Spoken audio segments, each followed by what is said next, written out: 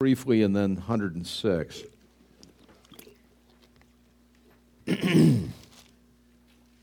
I've entitled the message this morning, Remember to Give Him Thanks. You're going to hear a lot this week about people saying, give thanks, give thanks, give thanks. Remember, there always has to be an object. Sometimes people say, well, give thanks, and so I give thanks to me, and so I give myself a big hug. Aren't I wise? Aren't I lucky? Aren't I fortunate? Aren't I strong? No, that's not it. We give thanks to the Lord, for He is good. And let's remember to do that this week. Remember to give Him thanks. I'm reminded that one of the most heartbreaking sicknesses that come along in our day, it's probably been there, but now with people living a little bit longer, is that of Alzheimer's. What a sad and terrible disease this is. How sad it is for a dear family to have a dad or mom, and some of you have experienced that, and maybe you are currently a granddad or grandmom, or someone, a brother who or sister who suffers from that terrible malady of Alzheimer's. We have even in our church one of our dear ones who is now over 80 and is not here today and is suffering from this, going into himself more and more and more, and his dear wife taking care of him.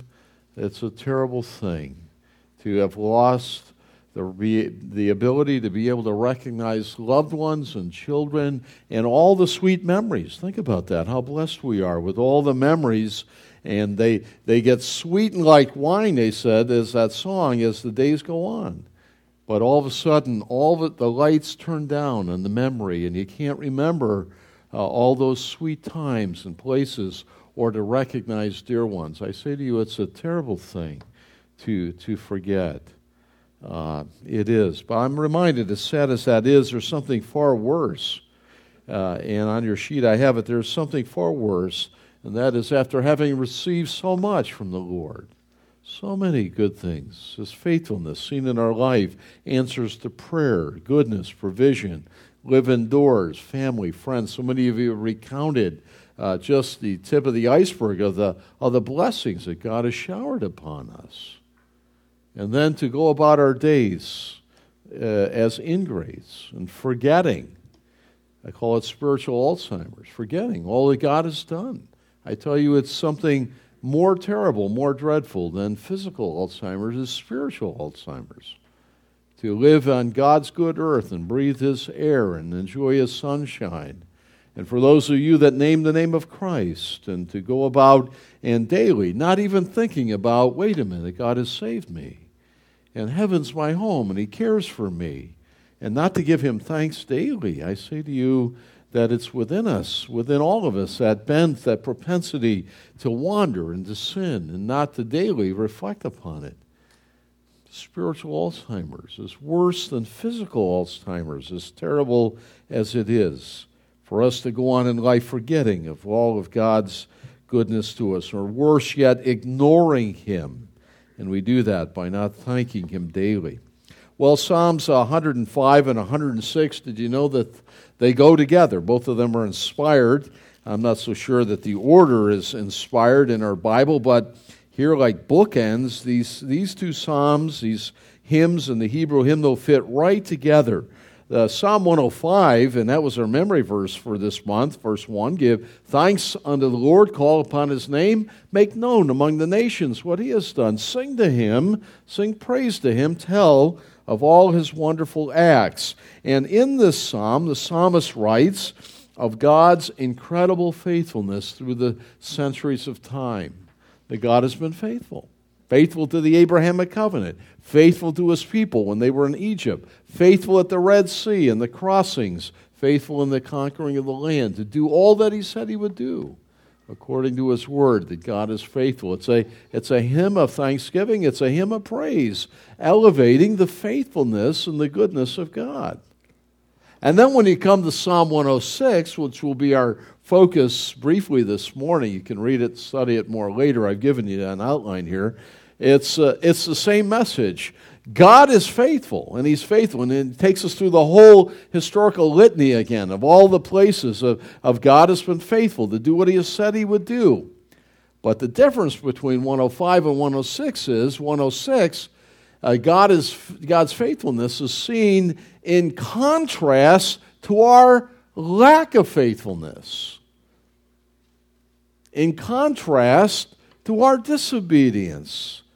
And yet God is faithful even when we are not. It's an amazing psalm. And God remembers, Psalm 106 remembers God's faithfulness in the face of His people's forgetfulness. Spiritual Alzheimer's, they forgot to look up. They hardly look up, and they almost ignore God.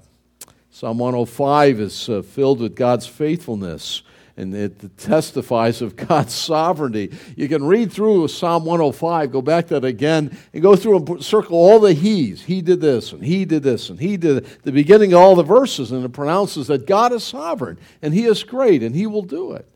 And then when you come to Psalm 106, the spiritual Alzheimer's psalm, God still does it. He's faithful, even when we are not. And we shouldn't be. We forget, but God remembers.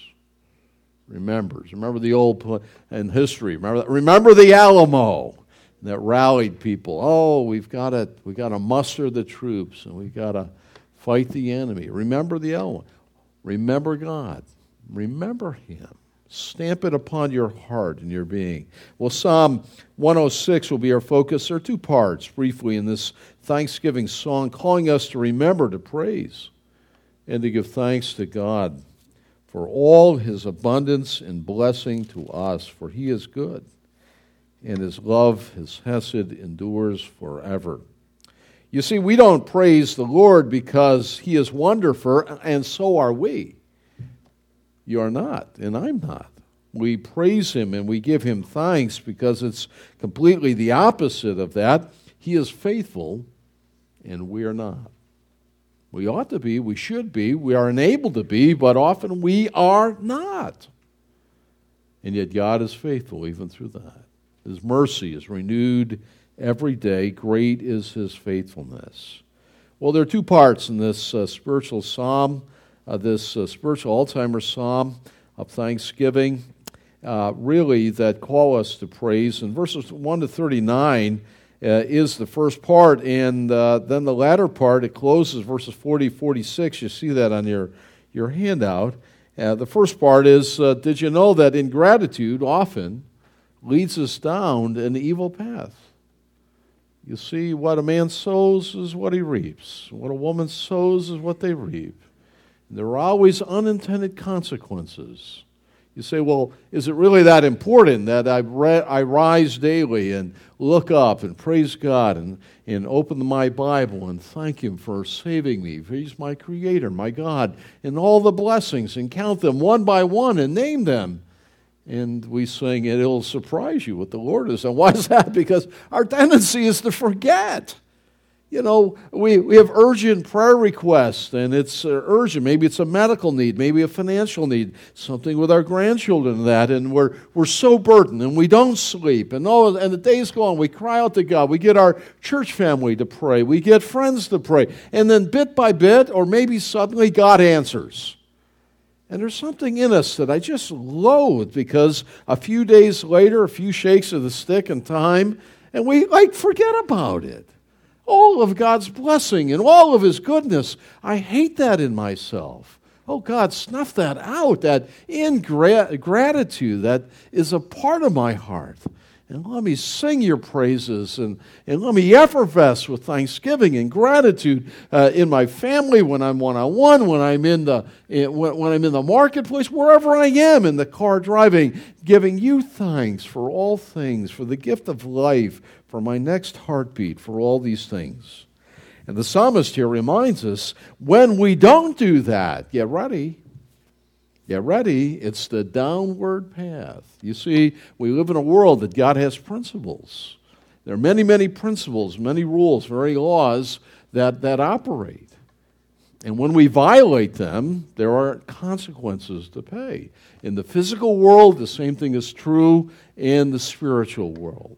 We think of the law of gravity. You can't violate that without some sort of pain, depending how high up you are. See, I don't believe it. Doesn't matter if you believe it. It's still true. You step off the building, you say all the way down, I don't believe it. I don't believe I'm going down. You're going down. You're going down. Unless there's another one of God's principle, the law of lift, and it takes you up, and you better have that at that moment. It would be great. I'd like to try one of those jet packs. They go around the old Veterans Stadium. I remember seeing that. It didn't help the Eagles play any better, but it was fun watching that. That guy I thought his pants were going to start on fire. You know, with that thing shooting out the back there? Unless you have the law of lift. That's another one of God's laws. Electromagnetism. All these laws of physics and centrifugal force and things of either minutia or great things in this vast outer space. You see, there are principles and laws and rules in the physical world. And the same thing is true in the spiritual world. When you violate it, get ready. And when you and I, as God's children, I trust you've come to know Christ the Lord as your Savior. That's the most important thing in life.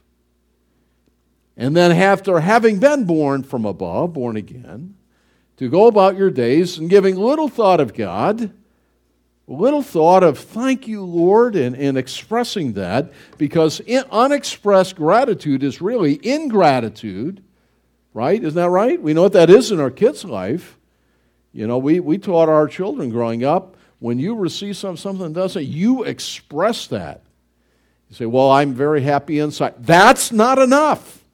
You take them and you shake them a little bit. My mother taught me that. You shake. Who do you think you are? The world doesn't revolve around you. You better express it. And unexpressed gratitude. Say, well, I'm happy in my heart. Well, that's good. That's a start. Let it flow out now. Express it. And here's the principle, verses 1 to 39. Know that ingratitude, when we don't express thanksgiving, it often leads us down to an evil path. And so, having said that, and that's where he's headed, verses 1 and 2, it's an invitation. In verse 1, Psalm 106, 1, pray, so he calls us at the get-go. Praise the Lord, hallelujah. Give thanks to the Lord. Why? For he is good. His love endures forever. And who can proclaim the mighty acts of the Lord or fully declare his praise? How about that? Today I'm going to declare all the greatness of God in praise. You're just getting started. If you start in the morning, go all day. You couldn't say, well, that's enough. I finished it.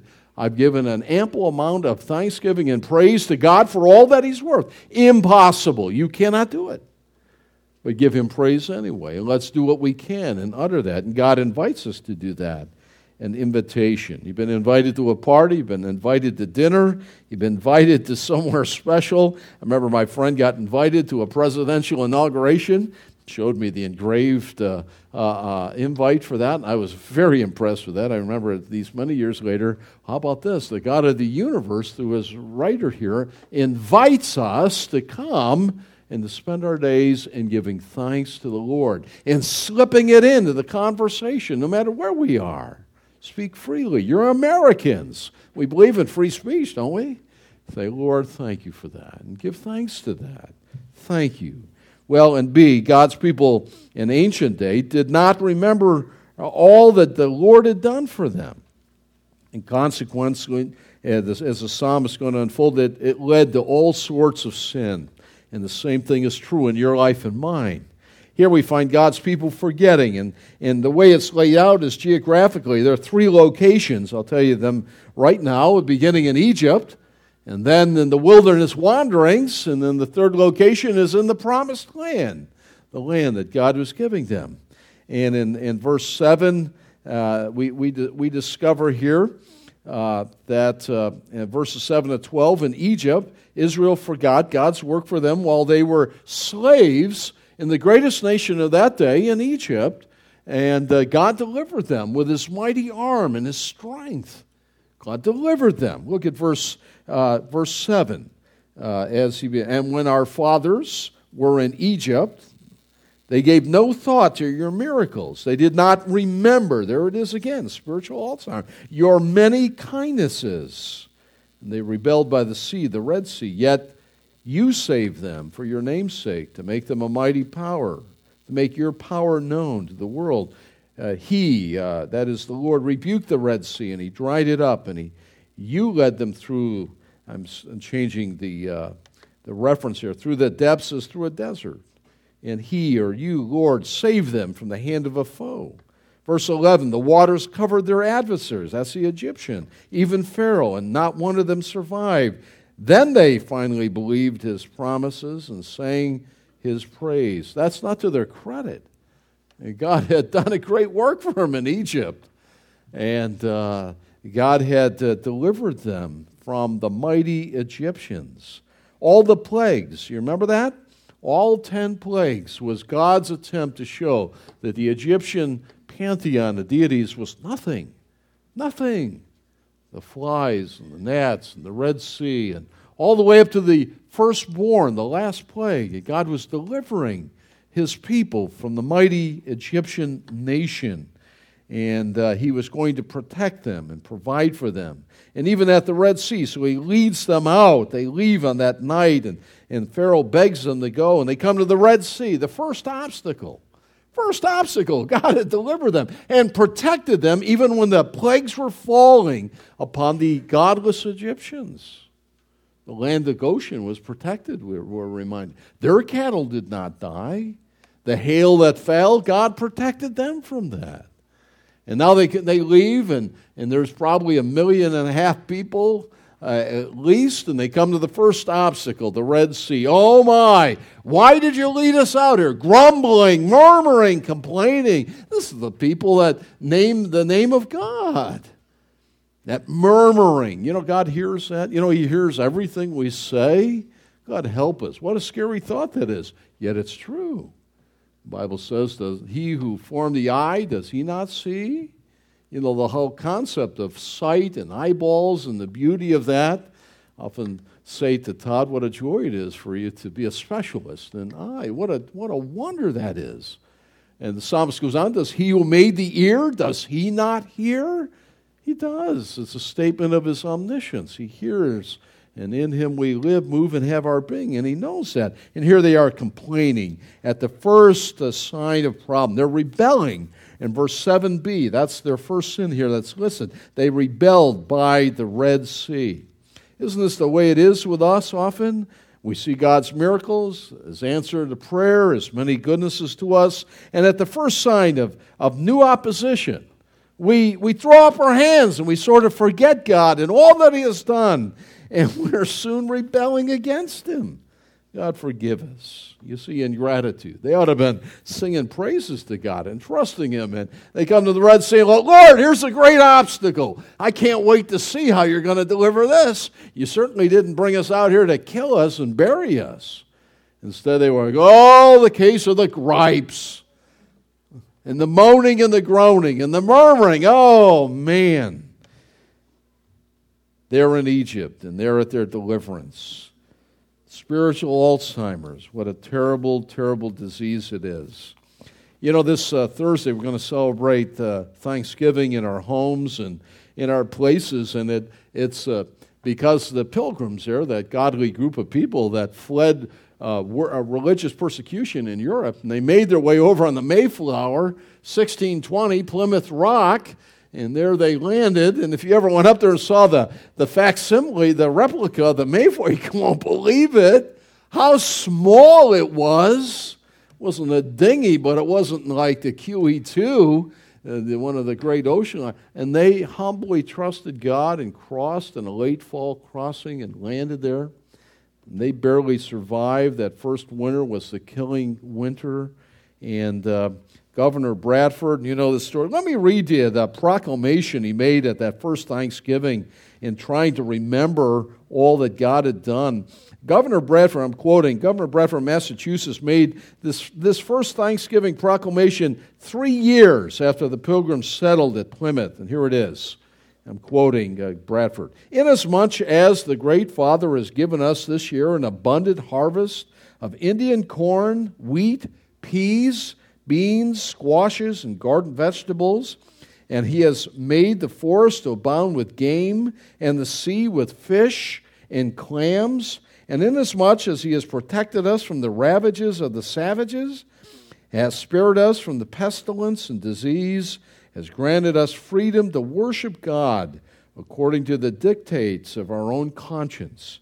Now I, your magistrate, do proclaim that all ye pilgrims, with your wives and ye little ones, do gather at ye meeting house on ye hill between the hours of 9 and 12 in the day time on Thursday, November the 29th of the year of our Lord, 1623, and the third year since ye pilgrims landed on ye pilgrim rock, there to listen to ye pastor. I like that part.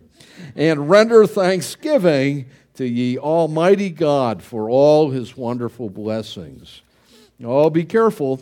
Be careful when God delivers, when God does it, that we don't effervesce and look to him and lean upon him and rather rebel. The second location, verses 13 to 33, is the wilderness. And the book of Numbers really recounts that. That's the record of the wilderness wanderings, 38 and a half years. I call it the longest funeral march in history, as they wouldn't believe God. They rebelled against God, and so God buried the older generation in the wilderness. You wouldn't believe me? You were worried about your kids? I'll give it to your kids, and you're going to die here in the wilderness. And he gives a whole listing of sins brought about because they were not mindful to be filled with gratitude to the Lord, but rather they soon forgot. Look at verse 13. I have underlined in my Bible, soon. That's the way we are, isn't it? But they, verse 13, soon forgot. There it is, what he had done, and did not wait for his counsel. And here it is, in the desert. Here's the second location. That's the wilderness. They gave into their craving. In the wasteland, they put God to the test. And the list of sins, we don't have time to develop it all, but first, verses 13 and 15, they were discontent. They were discontent. You brought us out here to kill us. Some of you may think that, right? And God provided manna. Now, that's amazing. I draw a lot of strength from manna. You know, that was something they never saw.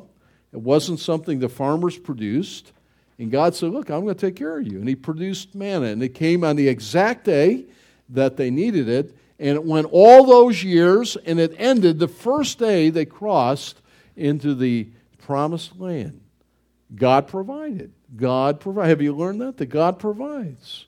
We're going to receive a Thanksgiving harvest offering today, and in the next few weeks, as we give that offering of sacrifice to the Lord, to our beloved church that God has raised up for his glory alone, we're going to ask you to recount how God has provided for you. Learn the lesson of the manna and how God provides as we trust him and look with him and live for him. They were filled with discontentment. And then they said at one point, and it's Exodus 16 and Numbers 11 if you want, we're tired of this manna. They made bagels out of it. They made pizza. They made bread. They made all kinds. We're kind of nauseated at that. Sounds like dinner time around home, doesn't it? Mom, don't we have anything else to eat around here? We want meat. And God says, you want what? He said, we want meat. And God heard them in their discontentment, and in his mercy provided quail. He provided quail, and an east wind brought these birds in. They weren't out hunting him. Sorry about that. Some of you like to hunt quail. And they came in, and the birds landed in the area, and it says the quail, hyperbole, was up to their nostrils. And they ate it till it was coming out. They ate, quail you want? Did I hear quail? Get ready, here it comes. The sin of discontent. Why? They weren't thankful. Be careful about that. And then verse 16 to 18, jealousy. We find out some of the children of Aaron, the Korites, in Numbers 16. You know, if you read it and discover it, they had to carry parts of the equipment of the tabernacle by God's design. You carry it. Some of their cousins had wagons, and they got all put out because they had wagons and they had to carry it. And so in their jealousy, because they what? They wanted a wagon. Now, that sounds like us, doesn't it? Lord, I want what he has. You see, the point is God wanted the Korites to carry their part of the tabernacle so that they would always feel the burden of sin. And that part that they were carrying and responsible, they were not to put on a wagon and not feel the burden of it. And so they sought rebellion against Moses because of jealousy. And then idolatry in verses 19 through 23. There at the golden calf, you remember that. In verses 24 to 27, unbelief. In Numbers 13 and 14, Moses sent the spies into the wilderness, and they brought back the report. And the people's hearts melted. And they refused to believe that God would give them the land. It was filled with giants.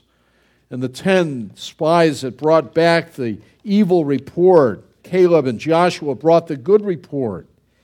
And they missed the promised land. They missed God's blessing because of unbelief. And isn't that the way it often is? When we don't trust God, when we don't walk with Him, when we don't believe His word and His promises, it's the way down. It's the way down. And it led to death for them. Often, one man writes, we miss the good that God has for us simply because we will not believe His promises, nor will we act upon them, like the children of Israel. You see, there really is nothing really new under the sun. We are of the same substance as these folks. And apostasy in verses 28 through 31. There at Horror of Horror, the Israelite men joined with the Moabite women, the women of the land, and they had sex to their fertility gods and descended lower and lower and lower into the evil pagan wickedness of that day. All because why? Neither were they thankful, Paul says in Romans 1. It's the escalator down big time. Be careful of that. Beware of that. And finally, F, the insurrection. There in verses 32 to 33, where Moses, in his anger against the disobedience of the people, he struck the rock that gave forth water instead of speaking to it, found in Numbers chapter 20. And God said, Moses, because you did that, and that rock is Jesus, we know from 1 Corinthians, and he would only be smote one time at Calvary, and you have now defiled the image that I have told you to do. You'll not enter the promised land. I'll let you see it, but you will not enter it because of the insurrection of Moses. Well, Egypt, the wilderness wanderings, and finally the last setting, verses 34 to 39, they forgot God's provision in the promised land, the land of Canaan. Verses 34 to 39, the psalmist reminds us in verse 34, they didn't destroy the peoples as the Lord had commanded them, but they mingled with the nations, and they adopted their customs, and they worshiped their idols, and they became a snare to them, and they sacrificed their sons and their daughters to demons, and they shed innocent blood. And here we discover their sin, and this is the eighth and final one mentioned, that it was an accommodation. They accommodated themselves. They mingled themselves with people that didn't know Christ and they know the Lord, and they accommodated themselves to the godlessness of the culture of the land of that day and disobedience to God. But it began because they weren't thankful. They didn't effervesce with a praise to God. They didn't look back and remember, but they soon forgot. And down and down and down it went. Now they're coming to the fiery metallic image of the pagans of that day, and they're offering their little children, their little son, going up and searing him on this red-hot cast iron altar of the Canaanite wickedness of that day, and destroying their own children. How horrible is it? How do you get to that point from the Red Sea crossing and the deliverance? How does that happen? A lack of gratitude in your heart and mind. That's how we get there. That's how we get there according to the Word. They joined together with the godless Canaanites, and they destroyed even their own children. I say to you, there are principles, just like gravity, in the physical realm, principles of God's world in which we live in. And if we violate them, stick your finger in the toaster while it's still plugged in. I know. I got jolted and went flying across the kitchen floor when I was a kid. And didn't I learn that lesson as it melted the end of that knife at home when I was about 8 years old? And today, every time I toast that toast before I put my peanut butter on, I remember unplug the thing before I fish the thing. It's funny how every time I go like, I'm not going to do that again. God has principles, and when we violate them, get ready. And the same thing is true in the spiritual realm. Oh, I would wish that we would leave this place with a chorus of gratitude, and you'd never stop. And as we gather again, you'd be encouraged again to focus on the Lord God, our Savior, and to praise Him from the depths of your heart. Know that the ingratitude often leads us down an evil path to all sorts of sin in this litany of transgressions that are listed for us. But there's a second part, and he closes the psalm in verse 40 to 46. Know that God always responds to us as His people. Some of it we would expect, and some of it is completely and totally unexpected. And here we discover that in verse 40 through 43, God's response. And here, we're not surprised. Verse 40, therefore, it's a conclusion, the Lord was angry with His people, and He abhorred His inheritance, and He handed them over to the nations. Why? Verse 43, many times He delivered them, but they were bent on rebellion, and they wasted away in their sin. Now, this is expected, right? God judges. He judges His people when they sin. When we're talking about His people, we mean God disciplines. He does, like a father does a child, just like we do in our homes, right? You don't allow rebellion under the roof. You say, look, you're going to live in this home, you're going to abide by these rules, or you're out. You're out. I'll help you pack the bag. I remember hearing that once when I was home. I'll pack the bag for you. You go like, whoa, thinking about those consequences. No, I think I'll fit in here for a while. We say that, right? And if you cross the line, there's going to be something to pay with there. And God, who oversees His own family when we go wayward, He paddles us and disciplines us. You can read Psalm 51 and 32 and David's penitential psalms where God dealt with him with his sin with Bathsheba. He paddled him but good. Night and day it was filled with tears as God brought him back and restored him to the joy of His salvation. So this is not surprising that God would do that. We understand that on different levels of life and in our families. For sure we do. God was angry, and His dealing is expected. But what is not expected is the ending of the psalm, verse 44 to 46, is that God has compassion, and He delivers them.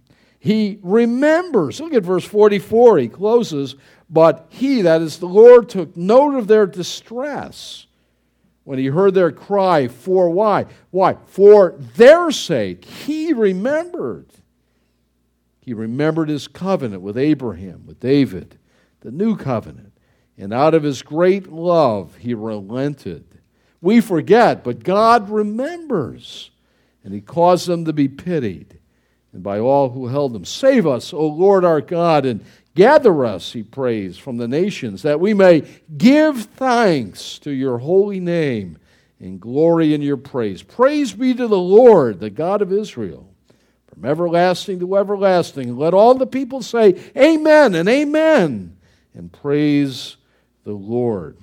So I say to you here, we may forget His care of us, but He never forgets you, and He never forgets me. Your name is engraved on His hands and on His fingers, the text tells us.